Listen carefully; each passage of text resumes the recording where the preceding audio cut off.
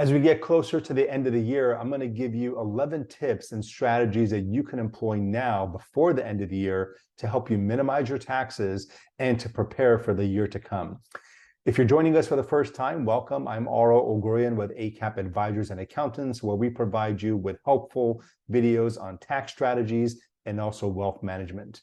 If there's a topic that you want us to cover, please remember to include it in the comment section below or send us a message and we'll be sure to include it in a future video. Tip number one, the easiest thing you can do now before the end of the year is to maximize your 401k.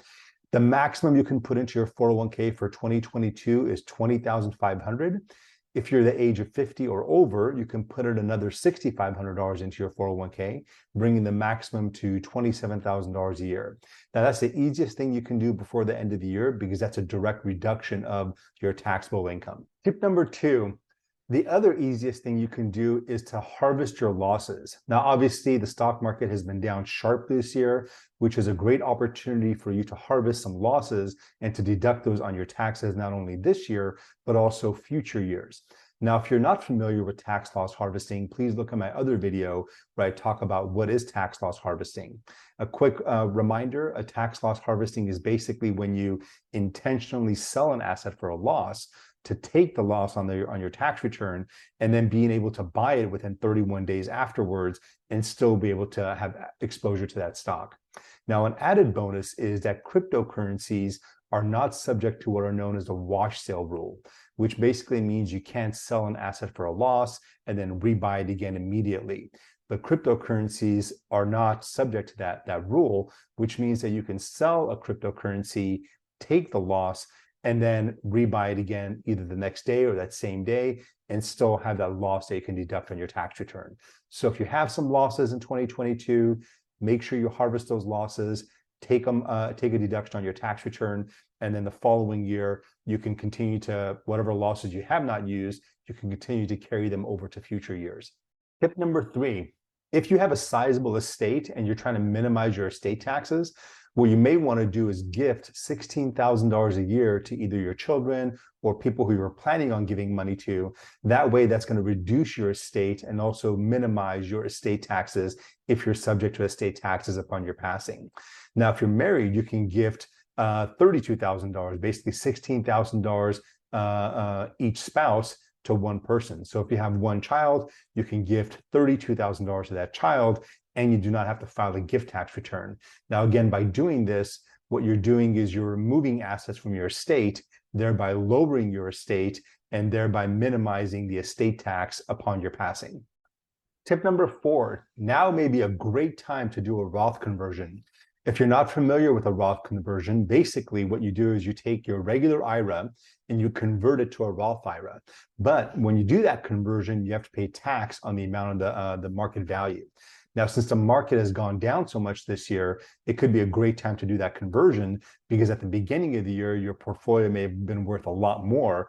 But now with the year being, with now the end of the year, the market's much lower.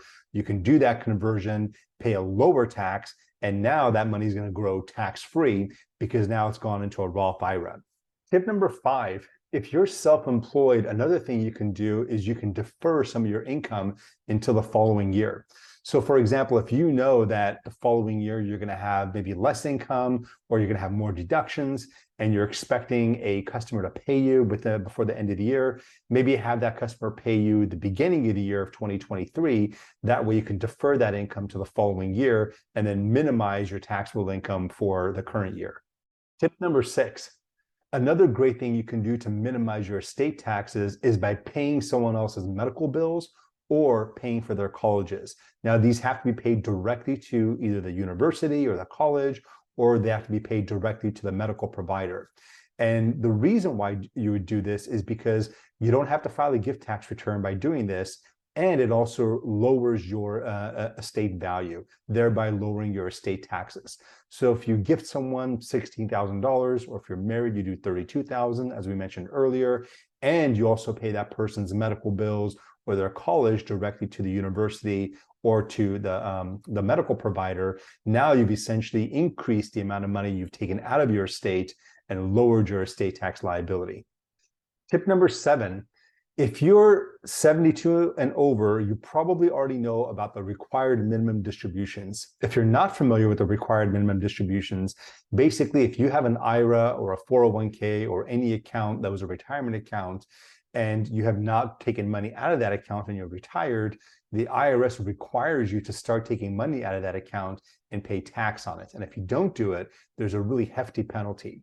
So there's a calculation called a required minimum distribution, which is essentially how much money you have to take out every year once you reach 70 and a half.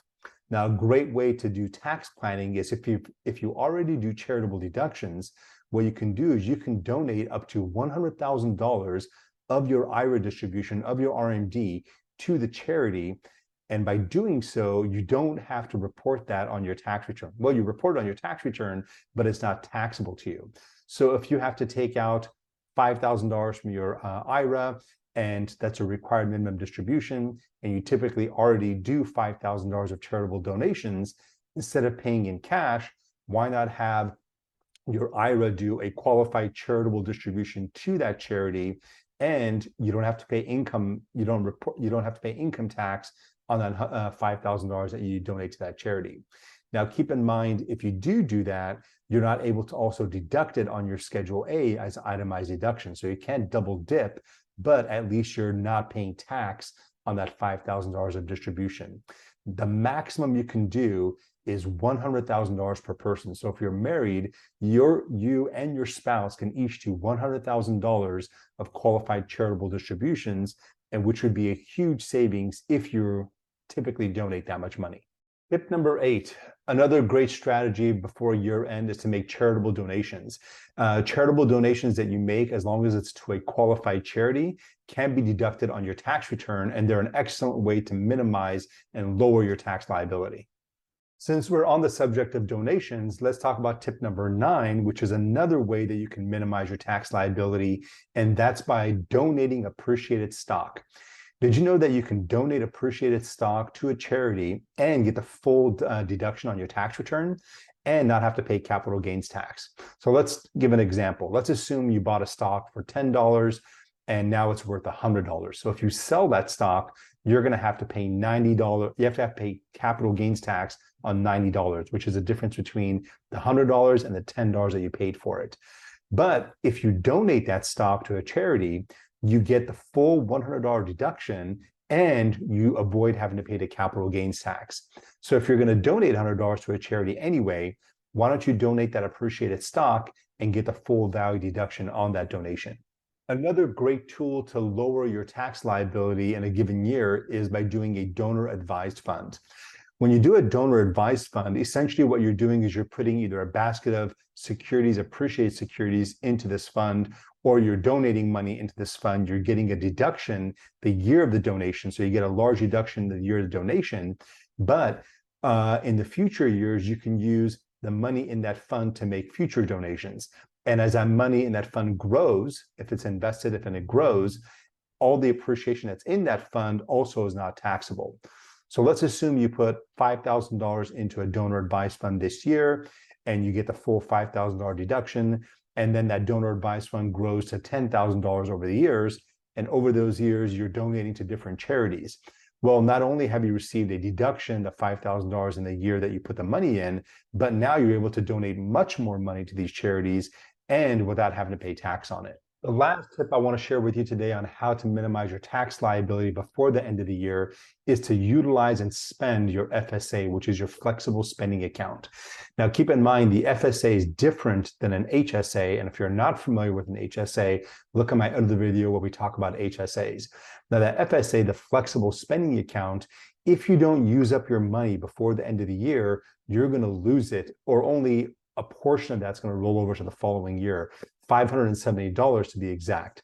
So if you've got $1,000 in your FSA right now, I'd highly recommend you start using that on some medical expenses, because only $570 of that $1,000 will get rolled over to the following year. So if you've got an FSA, use it to help minimize your taxes, because otherwise you're not going to be able to roll over all of it.